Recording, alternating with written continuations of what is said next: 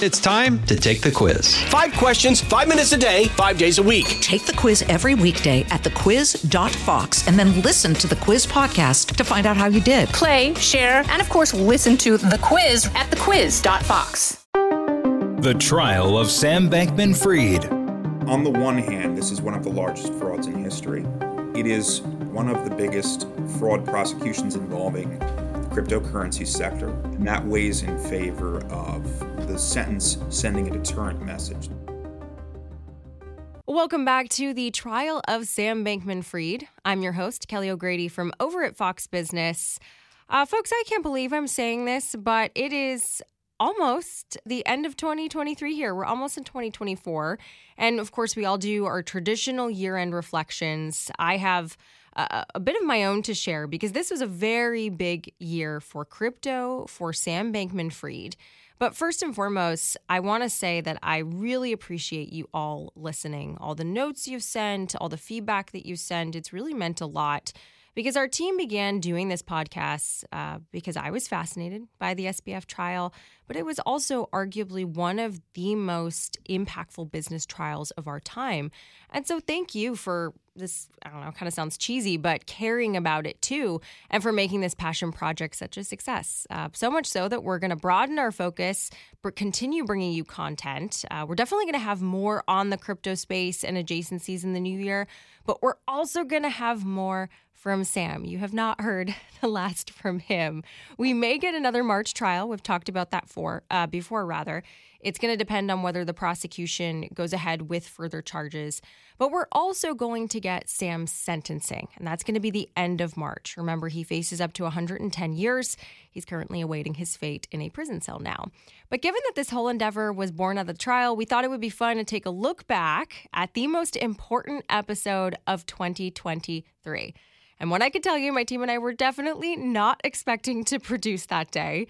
The verdict came down the evening of November 2nd. We were in scramble mode, hustle mode the next morning to bring you the latest. We all have been talking about it thinking, this is going to take a week for the jury to decide, but it only took hours. So here it is. I spoke with Sam Enzer, a former prosecutor turned white-collar criminal defense attorney, on what Sam's guilty verdict meant. Enjoy.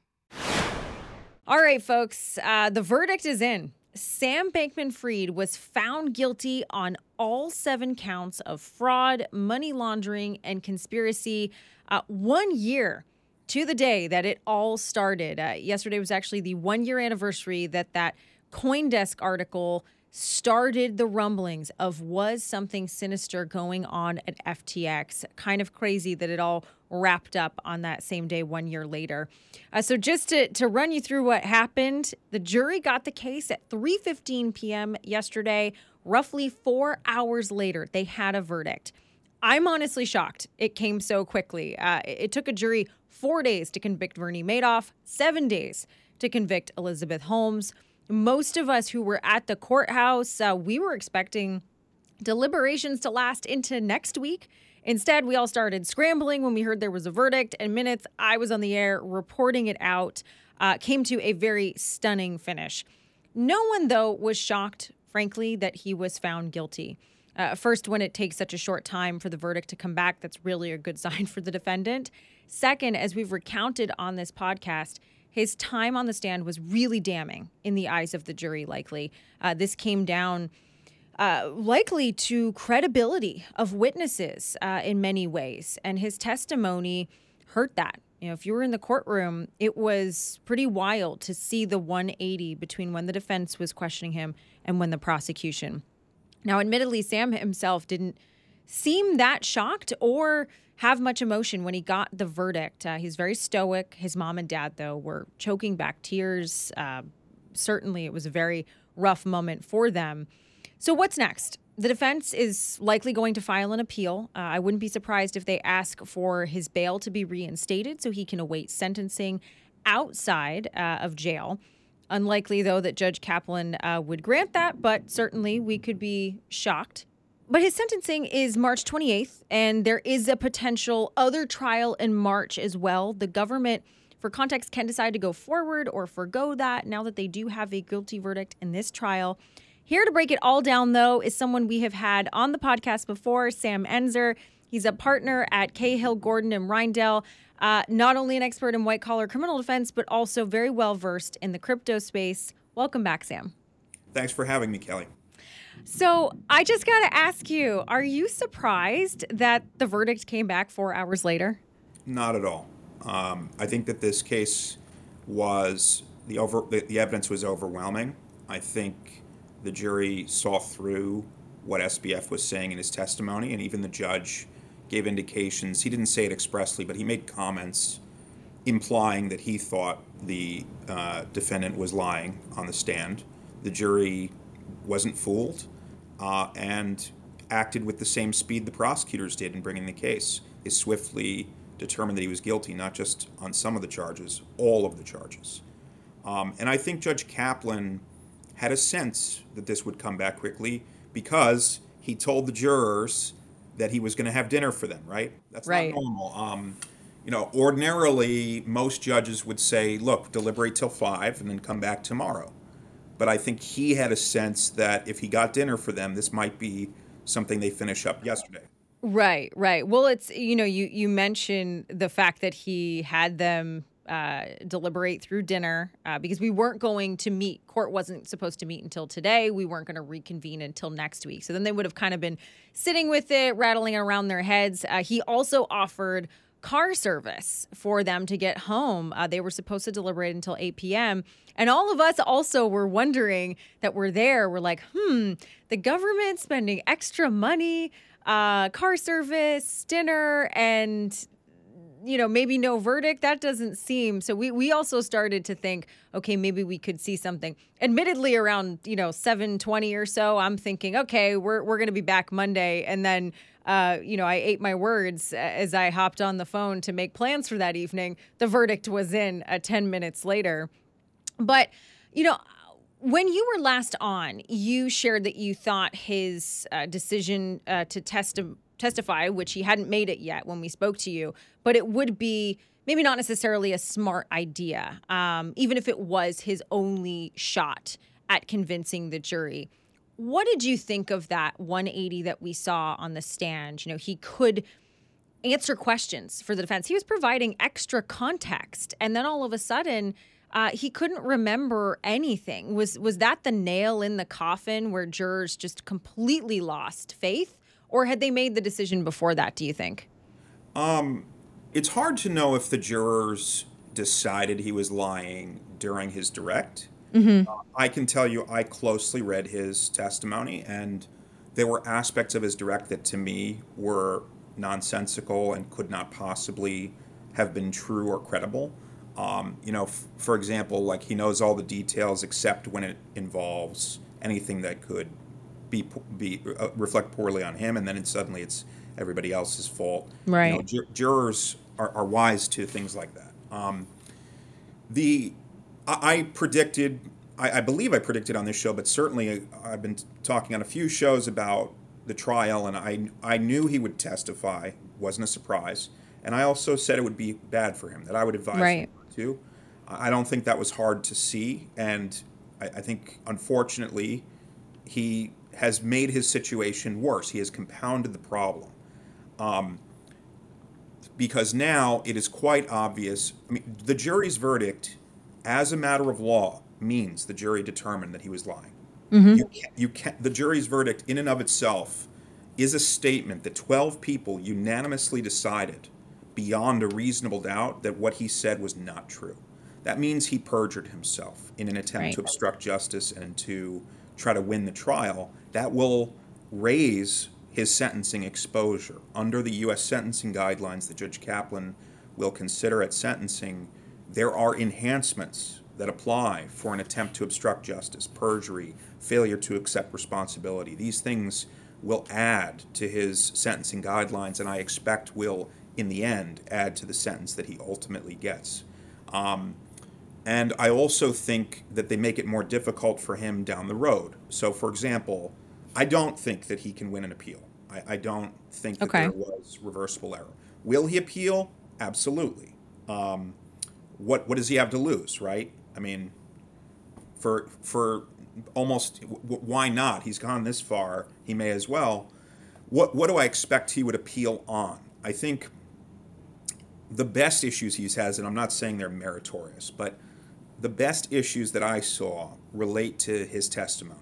So in the lead up to his testimony, there was a mini hearing the judge held outside of the hearing of the jury, where the government got to examine him, question him, to determine whether or not some of his testimony would come in.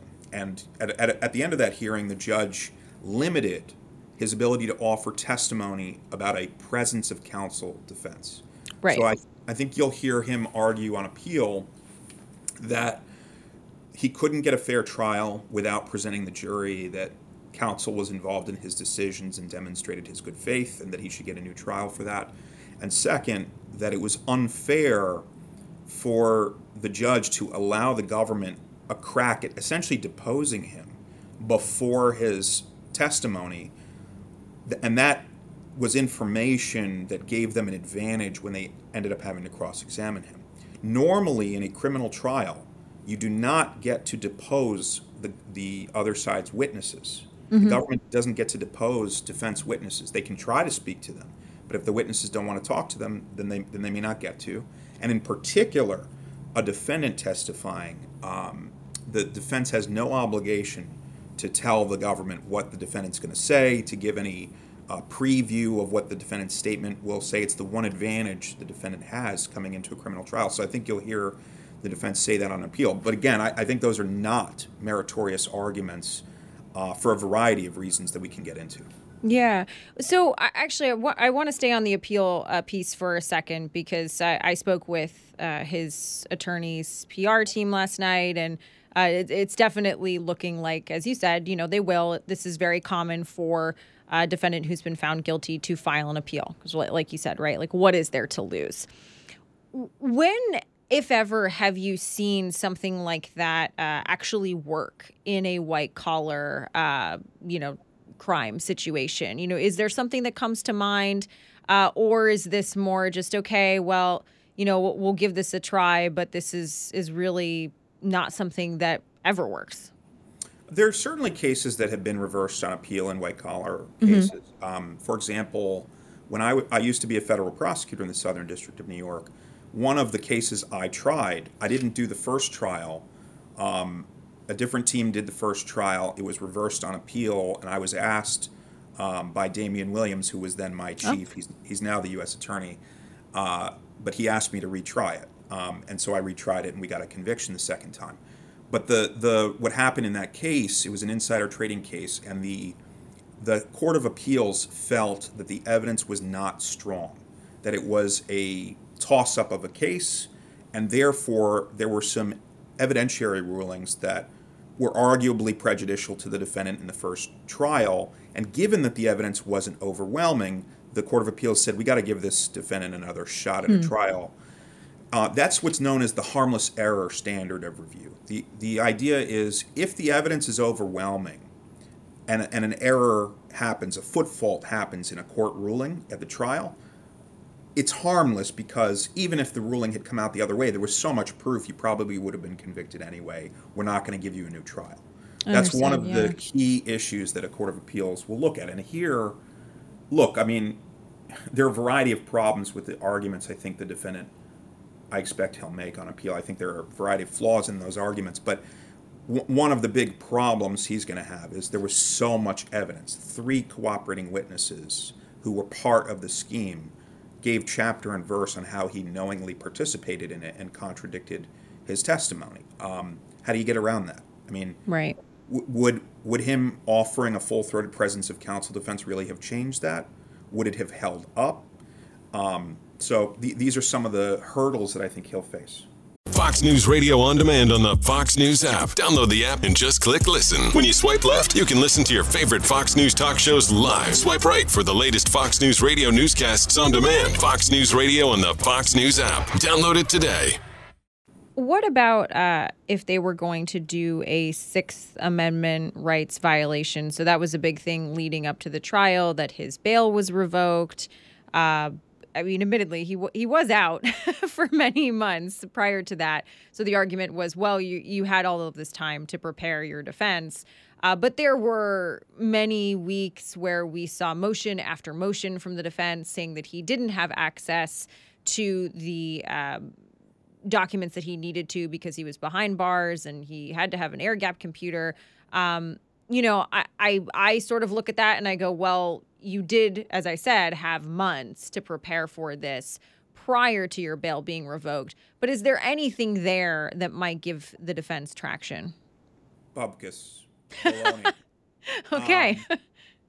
Look, first of all, many defendants, day in and day out, are detained from the very first day they're charged, right? Suppose you're Fair. charged with murder, and they are detained from the day they're charged and they're tried.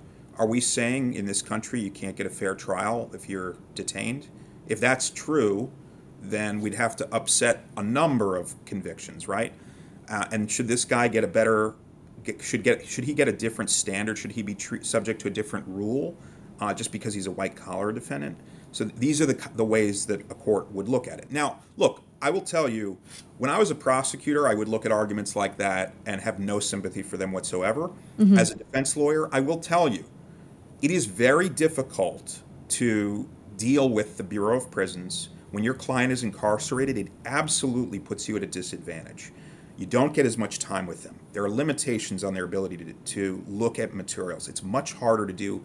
Do I think in reality that it impairs your defense? Yes. But does that mean that he didn't have enough process to defend himself? Absolutely not. He had, very respectable lawyers. They had resources. They were retained. He wasn't relying on free counsel or Criminal Justice Act counsel. They had more than enough time to prepare for the trial. They made motions on his behalf. He got time with them. He had computer. The government bent over backwards to give him stuff. I don't see a court of appeals reversing on that basis. Yeah.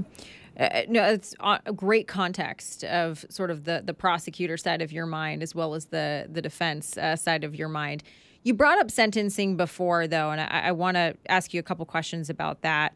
Interesting perspective that the fact that he, because the jury convicted him, in effect perjured himself on the stand, could impact what Judge Kaplan throws at him. So March 28th, we are going to have the sentencing hearing.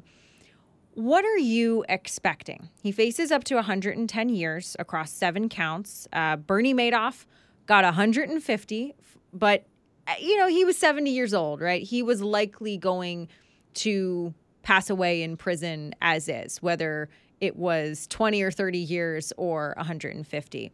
On the other side of the coin, Elizabeth Holmes, she was facing 80 years and she got 11, which she's currently serving. Now, she was a mom, or is a mom, I should say.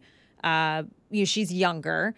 And so now I'm starting to sort of frame this up as, okay, well, Sam's 31, 110 years would be a really long time, right? So what's your perspective? What do you think he might get? What does throwing the book at him in this case mean? Sentencing in this case is extremely interesting. On the one hand, this is one of the largest frauds in history. Right. It is the biggest, or one of the biggest, fraud prosecutions involving the cryptocurrency sector. Mm-hmm. And that weighs in favor of the sentence sending a deterrent message. The judge has to think about, what are we saying to society and other entrepreneurs out there about how they should behave and what could happen to them if they break the rules or lie to people to get their money. On the other hand, this, SBF is not somebody who committed other crimes in his life that we know of. He's young. He's 31. In theory, he should be redeemable, right? I mean, is it possible that in 30 years, if he was in prison for 30 years, is it possible that when he's 61, he could be a different person who could add value to society? These are hard questions. And I think that's what makes this sentencing much more challenging in many ways than, let's say, the Bernard Madoff. Madoff sentencing, on the one hand, Madoff pled guilty, so he accepted responsibility for his crime. Right. He actually confessed.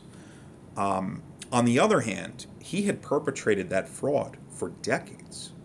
And, just all manner of victims, from old widows and grandmothers to endowments and teachers and firefighters, you name it. And so I think the challenge for Judge Kaplan will be, on the one hand, punishing this conduct, and frankly, the kind of sociopathic behavior that A, allows you to do it, B, allows you to continue doing it when you have all these warning signs, and then C, in the face of all of that, still go to trial, testify, and try to lie your way out of it. I mean, those are aggravating circumstances. On the other hand, he is young. He could be redeemed. It's not going to be easy. I would expect, and knowing Judge Kaplan, I've tried a case in front of him. I've appeared in front of him a number of times, on both sides of the aisle here. He's tough. He's not afraid to give a long sentence. If you wanted to be in front of anybody, he is not somebody you want to be in front of as a convicted criminal defendant. I would expect a sentence north of 20 years. That's my prediction. Will he, effectively put Bankman-Fried away for life? That I don't know. That's a harder one. And in terms of Elizabeth Holmes, there's always the factor of, number one, who's the judge? Right. And number two, look, I think in our society, there are many documented examples of unfair treatment between men and women, right? There are many ways in which women, professional women, are not treated fairly. We can talk about compensation, other things. But one place where women do have an advantage is in the criminal justice system. The same sort of stereotypes that hurt women in the workplace can work to their advantage when they're defending. Interesting. In terms of getting leniency, a lower sentence, and the like. Yeah, I covered the Elizabeth Holmes trial, and that was as they were talking about her sentencing, which took a really long time, actually, to come about after she got the guilty conviction, that the fact that she was a mom and she had another kid on the way and how that would impact, her child's life. But certainly that's not something, to your point, that anyone is thinking about when it is a man who has children and will their kids see them? So that's an interesting distinction that you draw out there.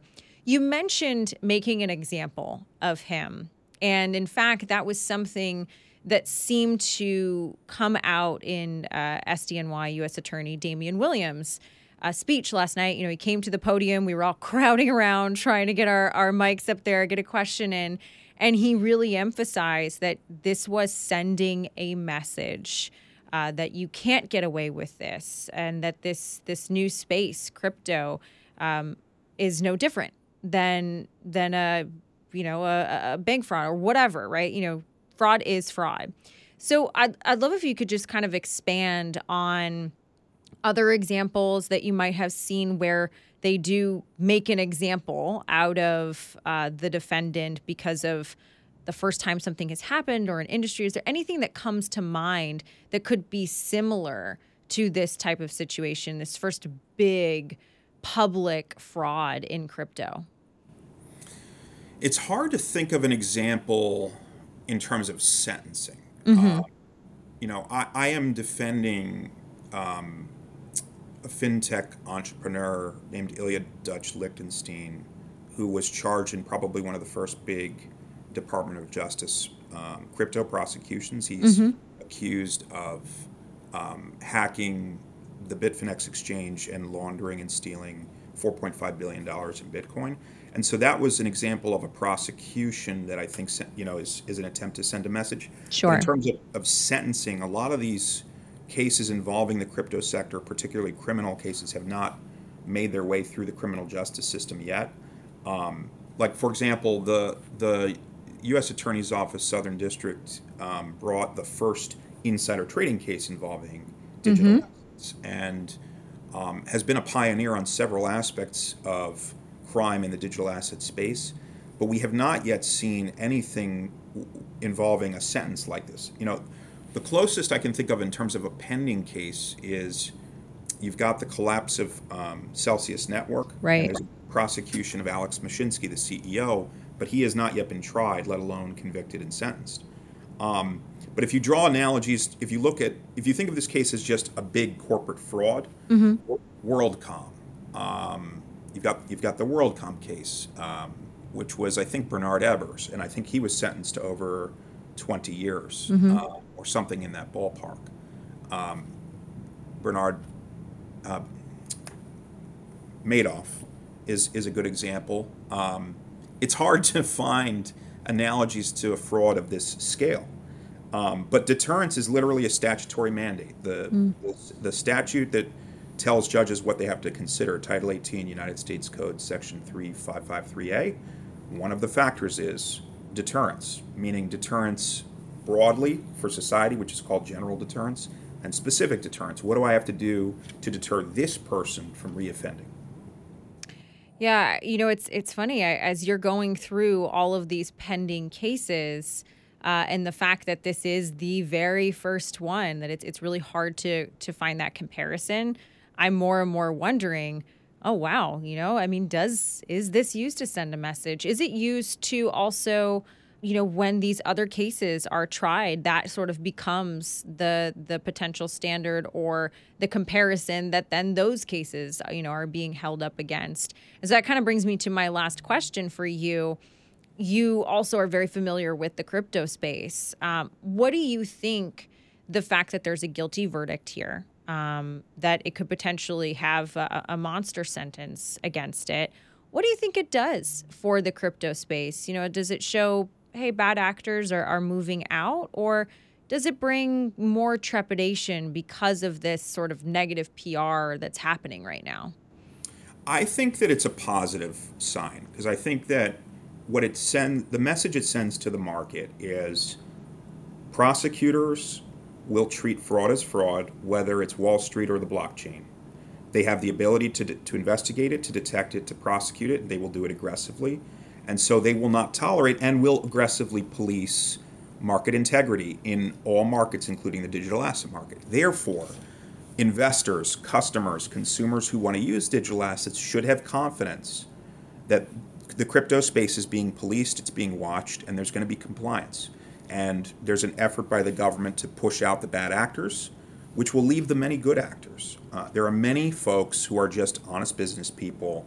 They're entrepreneurs. They're pursuing the American dream, and they're trying to innovate through the blockchain, through digital asset technology. And that technology holds great promise for America. And I am hopeful that we will all see that the bad actors are getting pushed out of this market so that the good actors can enjoy the benefits of it. Well, only time will tell on that one, but Bitcoin has been doing well. So there doesn't seem to be that same, we're certainly not up where we were before everything started to come crashing down last summer, but there does still seem to be that interest. So I am curious to see how it plays out. I have heard that from a lot of folks that are in the space, that there is the hope that this sends the message the bad actors are being pushed out, and that the folks that remain welcome regulation, welcome transparency, and getting back to what this was all originally created for. So, Sam, thank you so much for your time today and your thoughts. You were certainly right. He probably shouldn't have testified. Didn't do him any favors in the minds of the jury, but we appreciate your time. Thank you very much. Thanks for having me on, Kelly. Okay, folks, that does it for today. Thanks for listening and following along in the trial with us. One good thing that I'll highlight for you, customers, right? Where do they factor into all of this? There's a separate bankruptcy process that's happening right now. We're going to get more information in December, but right now it looks like that customers will be getting the majority of their money back in that process. Certainly there will be losses. You can't get around that, but definitely better than absolutely nothing. All in all, though, Sam Bankman-Fried pronounced guilty in just 4 hours. Stunning speed for those who were in the courtroom, but certainly unsurprising decision. That's all for now. Listen ad-free with a Fox News Podcast Plus subscription on Apple Podcasts. And Amazon Prime members can listen to this show ad-free on the Amazon Music app.